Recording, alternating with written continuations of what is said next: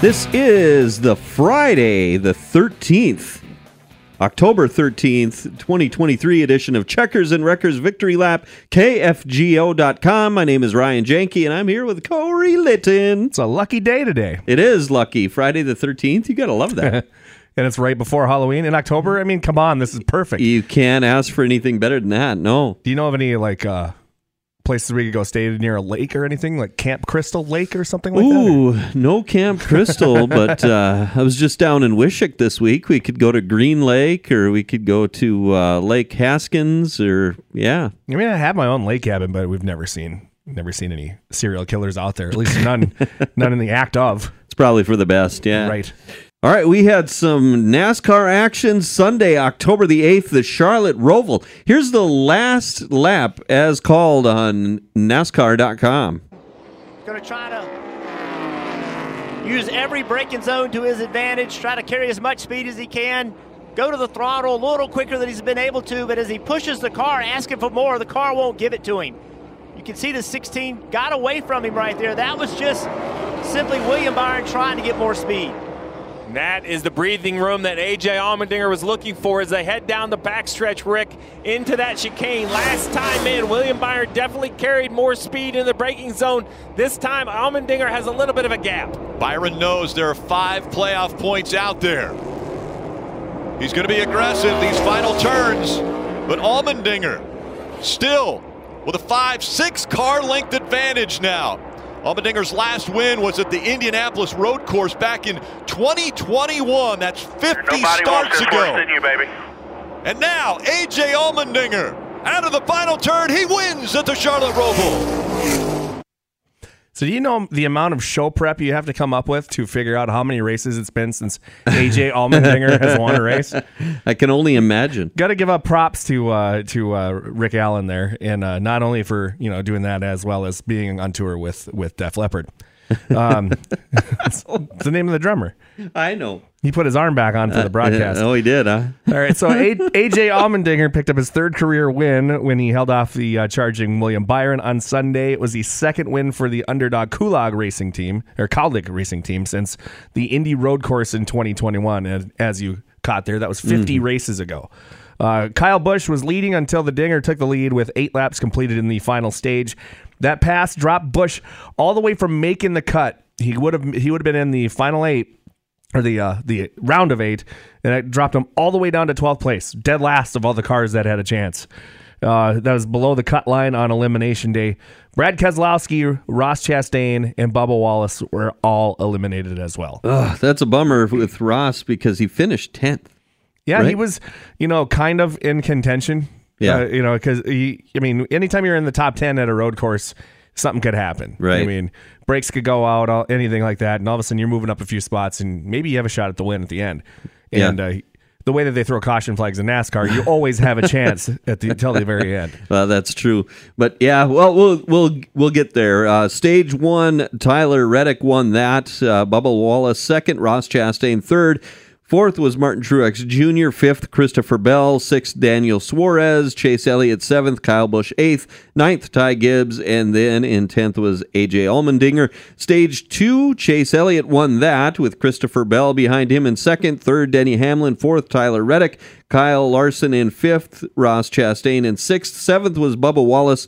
Martin Truex Jr. came in 8th, 9th, Michael McDowell, and Kyle Busch rounded out the top 10 in stage number 2. And then for the finish, of course, A.J. Allmendinger won. William Byron 2nd, Kyle Busch 3rd, 4th was Ty Gibbs, Joey Logano 5th, Tyler Reddick 6th, 7th was Chris Buescher, Alex Bowman 8th, Chase Elliott in 9th, my guy Ross Chastain in 10th, and your guy Ryan Blaney finished in the 12th spot. Where does that leave us for points? So right now, William Byron is the point leader. He is 20 points up on the cut line. Then it's Martin Truex Jr. He's 15 points up. None of these people are safe yet because they've just done the cut. So then it's Denny Hamlin in 3rd. He's 11 points up. In 4th, it's Kyle Larson, who's 3 points above the cut line. Then in 5th, 3 points back is Chris Buescher. In 6th, then it'll be Christopher Bell, 8 points back. Tyler Reddick in 7th, 8 points back also. And Ryan Blaney is now, he went from being one of the top 2 cars to 8th. Yeah. 10 points back. That's the nature of this point system, right? I mean, it can go either way really fast. You know, one of the things that I like about it is, playing the NASCAR game on very easy mode, and winning every race. And still you can win 35 of 36 races and still have a chance to lose it in the last race. Yeah. And, it does put an emphasis on winning, of course. Right. Because, That's what we're here to do. Yeah. You win, you're in, right? And so, like I said, Ross Chastain finished 10th. I didn't watch the race, but I did see he finished 10th. Oh, he should be okay. Nope, wasn't okay. Even with this 10th place in top 10. I mean, in the was it the second stage 2? Yeah, stage 2. He finished 6th. Just still not enough. Not enough. Yeah. So ratings. NBC scored a 1.46 rating with 2.39 million viewers. That's 800,000 more than last week at Talladega on the USA Network, which... More proof. That NASCAR's dying. Well, for me, maybe some proof that it's football season now. Right. And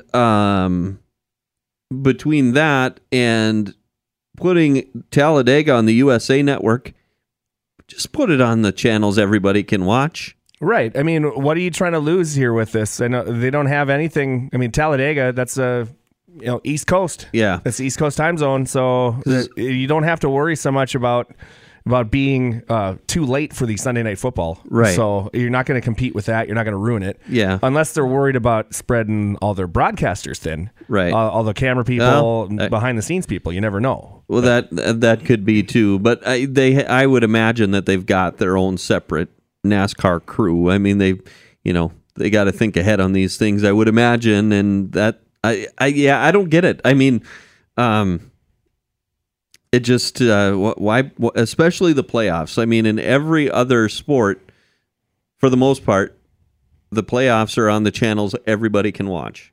Except for baseball has been that way lately. For a while, it was TBS and TNT. You're right. And now it's been on ESPN, and then some of the games are on Fox. Yeah. Or ABC or whatever. No, Fox.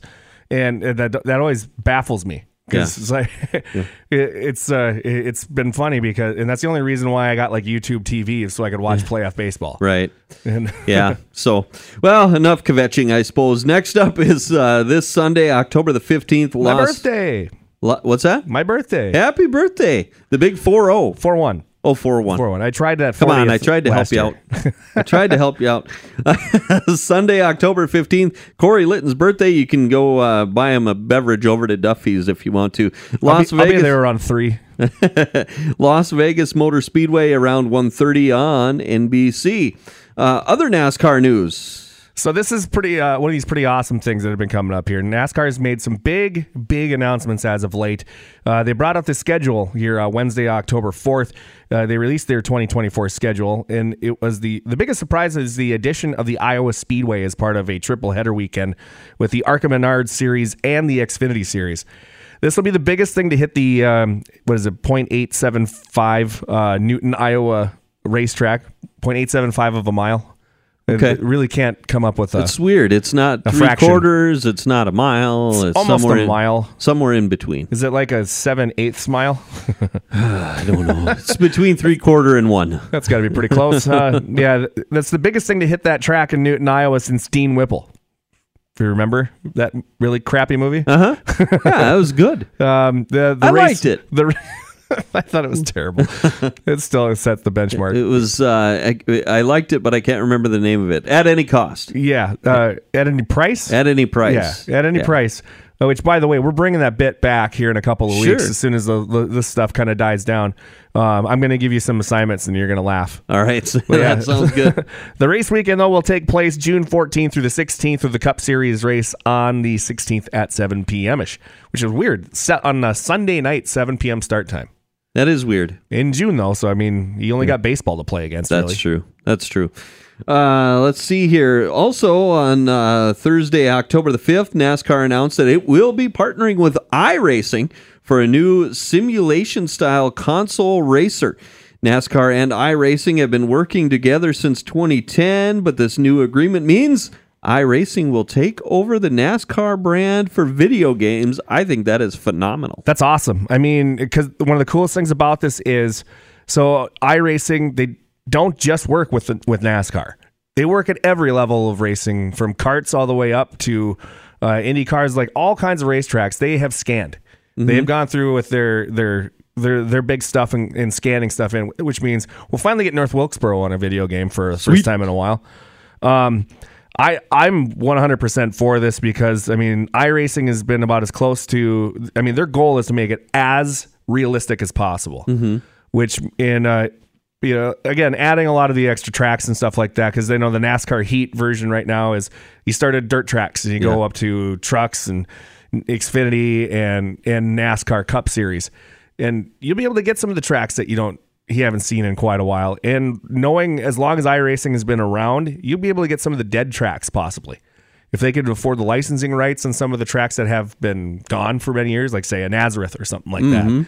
You know, some of the cool old tracks from back in the day, they still have the code base for all of that stuff. Yeah. So they could be able to come out and bring some of those old tracks back. And I think that'd be one of my favorite things. Plus, that'll be fun. It's just going to be really fun to play that game. Yeah, I think so. Anytime you get a new partnership like this, they want to come out of the gates strong. And iRacing has been doing this for a while, and at a high level. I mean, not everybody, but everybody knows what iRacing is. You know what I mean? Yeah. I mean, and let's see if Kyle Larson gets put on it. Yeah, we'll see. Too soon? Maybe on mute. You missed it. We had a special guest on the other side of the glass, but he's gone now. So, but that's going to be fun. So we'll keep an eye on that. I'm sure you'll be reviewing that coming up at some point. Can't wait. Yes, sir. So World of Outlaws, what happened? Well, Friday, October 6th and Saturday, October 7th, they're at the Port Royal Speedway, Port Royal, Pennsylvania. The Friday night edition had Sunshine Tyler Courtney, who scored his first win in 2 years over David Gravel and James McFadden on Friday night. The point leader, Brad Sweet, finished in the 6th spot, meaning the point lead was cut down to 82 points over David Gravel. Donnie Schatz had a rough night, finishing 23rd, but that'd be the best night of the weekend for him, oh boy, which is not good. Saturday, Zeb Wise earned his first career top 5 on Saturday night's main event with his first career win at the World of Outlaws level, and that was over the previous night's winner, Tyler Courtney and Logan Schuchart. David Gravel ended up finishing in the 4th spot, and Brad Sweet finished in 11th, meaning the gap between Sweet and Gravel is now 68 points, that's getting big. We're winding down the season here. That ends in November, I believe. So it's a gap. Yeah, the gap is closing, and it's closing big time right now. Donnie Schatz is involved in an early race incident, ended up in the 26th spot. The points look like this. Brad Sweet has 8,802 points. And then David Gravel, he's only 68 points behind, like we said earlier. Carson Macedo's 128 points back in 3rd.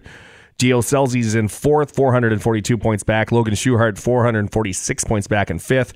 Donnie Schatz is 508 points back after those 2 rough nights. Yes, sir. Next up, tonight, as we record this, Friday the 13th at 81 Speedway in Wichita, Kansas. And then tomorrow night, October the 14th at Lakeside Speedway in Kansas City, Kansas.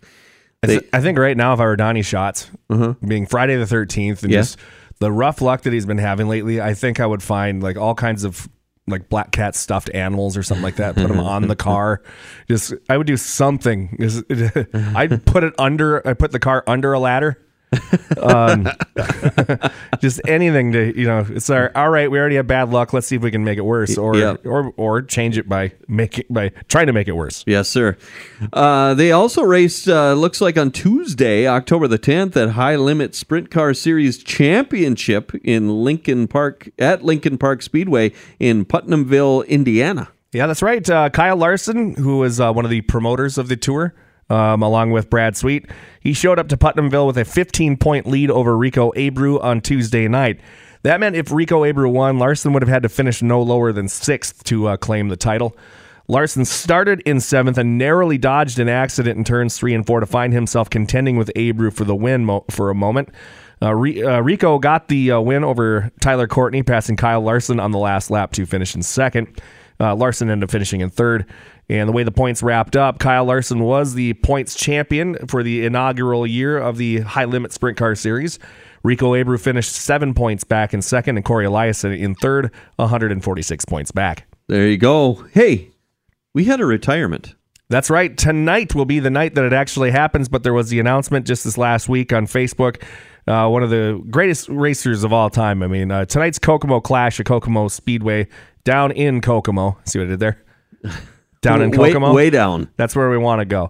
It'll be the last race in a storied career for the winningest driver in USAC history, the people's champ, Dave Darland. A post on Darland's Facebook page said this: 42 years of sprint car racing, 52 of being behind the wheel of a race car. That's a long time. 100 plus races a year for many years. Thousands and thousands of miles traveled. Records set, records broke. Fans who became friends and family. Great car owners to fulfill the need of racing. Awesome sponsors who made it happen. But now it's time for my family, my 5 grandkids, my time. I'm retiring. October 13th at Kokomo Speedway will be my last race. No looking back. The memories have been made. I fulfilled my dreams and plans. Who would have thought that a straggly kid from Lincoln, Indiana would have come this far? Thank you to every person who stood beside me, with me, and against me. You made me the person that I am, the career that I've had, and I'm forever grateful. Thank you for being the best fans, friends, and family. There you go. We wish the best to Dave. Yeah, he's one of the people that I remember watching on TV, like Thursday Night Thunder. Yeah. Or stuff like that. I remember watching him race since I was a kid. So, and he is truly the people's champion. Everybody loved the guy. Mm-hmm. So it's a great career, and wish him the best. There you go. All right. So where were you at? Where was I? Friday, October 6th, Saturday, October 7th. We talked about it last week. I went and I ended up going there. It was the 52nd Jamestown Stock Car Stampede. It was quite the weekend. We had music, we had racing, we had accidents, we had a fight with a muskrat, I think. Sweet. All in all, pretty full weekend. I think keg stands and stuff like that. I didn't do any of that, but I might have helped. So we'll go to the racing action. Okay. And pancakes. Yeah, can't forget the pancake breakfast. Slayton Pfeiffer passed 6 cars to win in the slingshots over Denton Schill and Landon Goudreau to start out the night. Then it was Travis Edinger who joined his kids Gavin and Jaden as Stampede champions. They both won in the slingshot class. So his kids and Travis has raced for many years, for quite a while. And I think I was always giving him, a little bit of guff every once in a while by saying, "Hey, who gets to brag at the dinner table or at Thanksgiving or any of the holidays on who's the Stampede champion?" Uh-huh. He's like, "Oh, I'll get on there one day." And he finally did. So that was pretty cool. He got the hobby stock win. Dylan Sandberg finished in second. Seth Howe Keller finished in third. Then we moved on to a couple of controversial issues here. Okay. The Crusher Justin Jones took the win in the sport mods, but was disqualified in post tech when it discovered that a wire was not connected to his MSD box. Uh-oh. That's a big no-no. That meant that Cresco, Iowa's Cole Suckow ended up getting the win. He came all the way from Iowa to win this event. That shows you how big of a deal this is. He was declared the winner over Ryder Reynard and Gabe DeShaw. Alex Kukowski took the checkered flag in the Legends, but forgot to go to post-race tech. That handed the win over to Alex Brasseth. And Preston Martin finished in second, and Ryan Erdahl rounded out the podium. The Nightmare Lucas Rodin, no controversy here. He went back-to-back with his Midwest Modified win over Aaron Michael and Justin Jones. Then it was Gabe DeShaw who earned his first stock car Stampede win in the stock cars over Sean Strand and Andrew Jokum. Travis Tooley won in the modifieds over Stephen Pfeiffer and Jordan Sowers, and that was a pretty good battle out there. Kyle Anderson, he won his second Stampede with his street stock win over Cole Gresseth and Spencer Johnson. Kyle Anderson, when he won his first one, was deemed ineligible to play football that weekend. Really? Because he had a concussion. Oh, sure. So he was still in high school. Okay. And he came out and won in the Bombers that year. And there's a picture of him jumping. He had to be about 2 feet off the roof of his car. Yeah. That's been a while since then. So when he tried to do it, when he got in the car this time, he didn't do the jump. But he got the win, and in great fashion out there. Then it was Wissota National point leader and Rookie of the Year, Tyler Peterson, who got the win in the late model main event over Mike Gresseth and Ryan Michelson. All right, we had some local racing as well, right? Friday and Saturday, October 6th and 7th, the Fall Classic, Ogilvie Raceway in Ogilvie, Minnesota. Cody Coomer won in the street stocks over Jim Gullickson and Jeff Ekdahl. Then it was Brady Larson who won in the Midwest Modifieds over Zach Benson and Andrew Inman. Dan Ebert was the winner in the Modifieds over Dave Kane and Clayton Wegeman. Shane Sabraski, you've heard his name a few times on here. Just a couple. I think he's pushing 900 wins now. Wow. He took over the win in the super stocks over Dexton Cook and Dylan Nelson. And it was Matthew Larson who got the win in the USRA late models over Charlie Olson and Cade Nelson.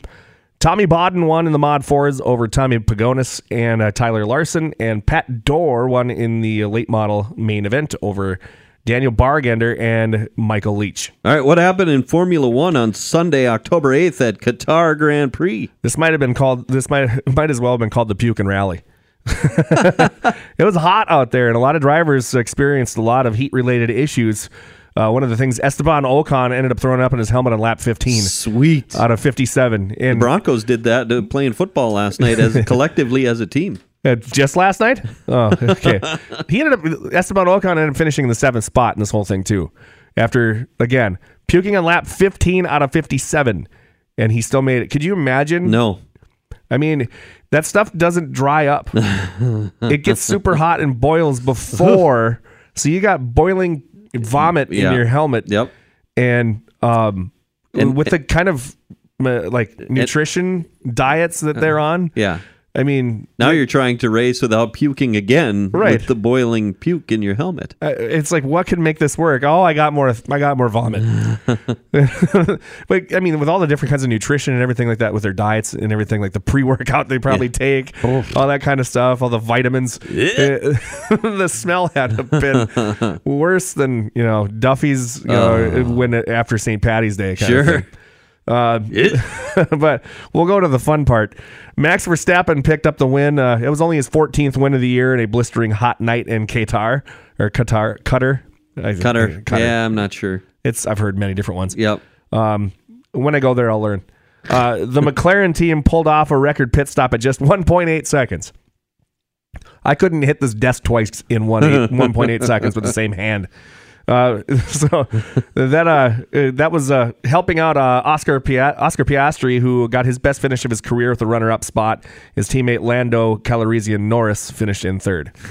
That's not his middle name. No? Oh, that's Star Wars. Yeah, I think so. They go fast too. Yeah, they do. Yeah. They do. But yeah, he's the fastest Lando as of now on this planet. Yes. Yeah. So Verstappen, he pretty much clinched the points championship by making sure he had his shoes on the right feet that day. He has 433 points. Sergio Perez, his teammate, is in second, 209 points back only. And then Lewis Hamilton is 219 points back in the third spot. So there's a good battle for second. It's kind of like watching Larry Bird in the 3-point contest right now. Who's playing for second? Yeah. Where are they going next? They will be Sunday, October 22nd, United States Grand Prix at COTA, the Circuit of the Americas in Austin, Texas. All right. And we had some rollovers. That's right. The Stampede had a share of thrills and spills, and we have a new point leader out of this, by the way. We'll get to that in a second. But Lance Schill, he put his late model up on its lid on Friday night, scoring 2 points.